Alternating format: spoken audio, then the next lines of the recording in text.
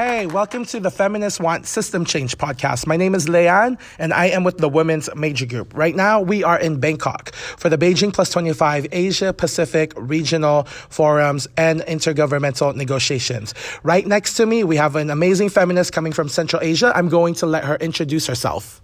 I'm Evgenia Kozareva. I'm from Kazakhstan, and I'm head of the Feminist League. Can you tell me more about what is the Feminist League? How big is this organization? How long have you existed? What kind of issues do you work on? It's not a large organization, but we work more than 20 years, and I think it's a very hardly and very progressive work. That is amazing. So, Evgenia, can you tell us what makes you angry? We put too much pushing our government. We pushing our laws very strong, but changes. It's not quickly. Very angry for time. We want to more changes, and every time, every minute. Right. So there's such a slow progress with governments, especially with a lot of bureaucracy. And I know that we talked about earlier, the issue that really concerns you is around sexual violence and harassment in the workplace. Can you tell me more about that? I have read that 70% of women and men face sexual harassment and violence in the workplace. Really, this figure in Kazakhstan too, but we want and we are preparing next law about behind sexual harassment on the working places. Why on the working places? It's first step. Next step, sexual harassment. Everywhere, yes. But on the working places, it's economic question. And we want to change our law system, but it's very difficult because men can't understand how it can be. Right. So there's still a lot of knowledge that needs to be given, particularly to men. And then just going back to sexual violence that women face in the workplace, what kind of violence do they face? Is it from their bosses? Because most of the men are the ones in position of power that inflict this violence on women that are working? It's not many statistic. What is better, what is bad. We have 500 deaths at women at home during 1 year. It's very large figure.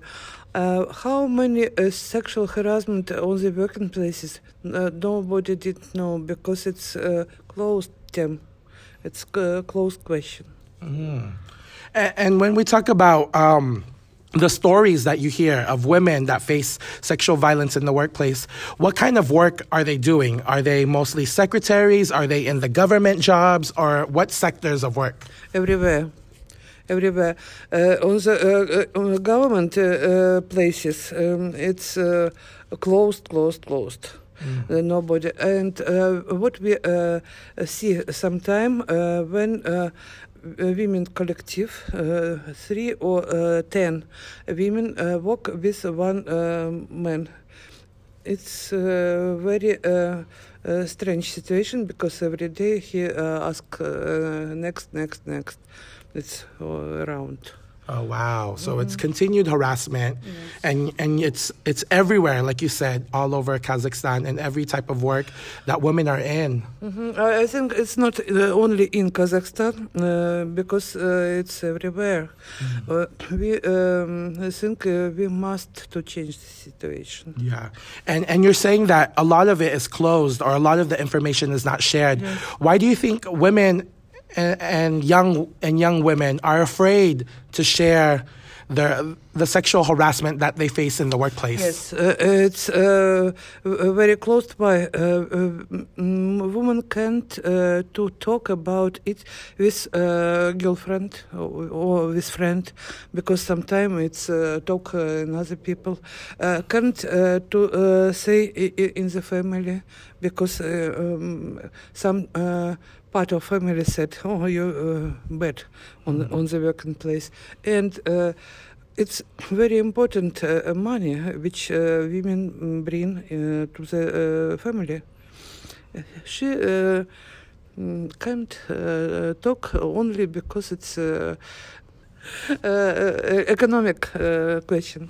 Right. So you're saying that women don't report it because there's a lot of taboo in society and family, and then they can't necessarily they don't have mechanisms to report it in the workplace, because then they might risk being fired, and then therefore they would lose the money that they're making, or the right to economic. Right, yes, you're right. Yeah. And so do you have any story to share? Have you met any of these women that talked about the discrimination, that talked about the fear, the harassment that they faced?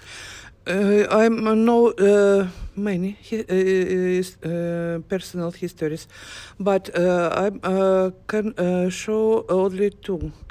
In 2002, it's 70 years ago, a woman who was director of the school come on the next government height government man to sign some papers, and he said, "I need something more." And she said, "Oh, you're very young. I'm old. Please don't think about it." What made this man here, when she come on the school, put commission and something, and can't deconstruct her work. It's and next 10 years ago, 212 school. Another school, women who washing and cleaning must be single new contract for next year or some years. Director of the school said, "Yes, we will send contract, but I need something more." And she said, "No. Sorry, it's very comfortable for me, because I have small children at something only 2 hours at one day. I need this work, but I can't." And he deconstruct work too. And these women put paper to the CEDAW committee on the system optional protocol, and it was a question committee see and give some recommendation for our government, and now we work with question about sexual harassment on the working places, because it's come outside of our country. Wow. Sexual harassment is very rampant from women directors in the school to even the janitor positions. I'm take these two cases because it's very simple. 10 years, 10 years, it's same. Right, so nothing has really changed. I know you just shared about the grim reality of women in Kazakhstan, but what gives you hope? What makes you at least think about that, things can get better? I'm hope in future, not long future, something changing in our laws. Why law? I think law is example how must be. If it's not, you see, it's etalon. It's same or not? Not. It's it's bad. If it's etalon, it's good. I think our law will be more human. Great. And when we push for more human rights based laws, then it really impacts women and makes their lives so much better. Can you tell me more about actions that you're taking? What are you and your organization or the women's movement in Kazakhstan doing to make things better? We do too much, but most interesting our work. It's a special program for 10 years for Kazakhstan, and it was about equal rights and opportunities, men and women. Conception for government, and government takes this conception, and every year preparing new plan and give money to realize this conception. And we preparing law about equal right and opportunities. It was adoption 10 years ago, and now we have it law. It's now our organization. Good. So much. Thank you so much for sharing your actions. And then your last question for the podcast, what can you share to the audience? Any favorite feminist quote or words that really keep you going in this fight? Even if it's in Kazakh or in Russian, you can share it. Anything you will say in the feminist movement? I think all will be good. All will be better every time, every second. Great. And where does that belief come from? Why do you think everything will be okay and everything will be good? Because we know now young population, it's a very good, strong and active woman, and we see on our future with enthusiasm.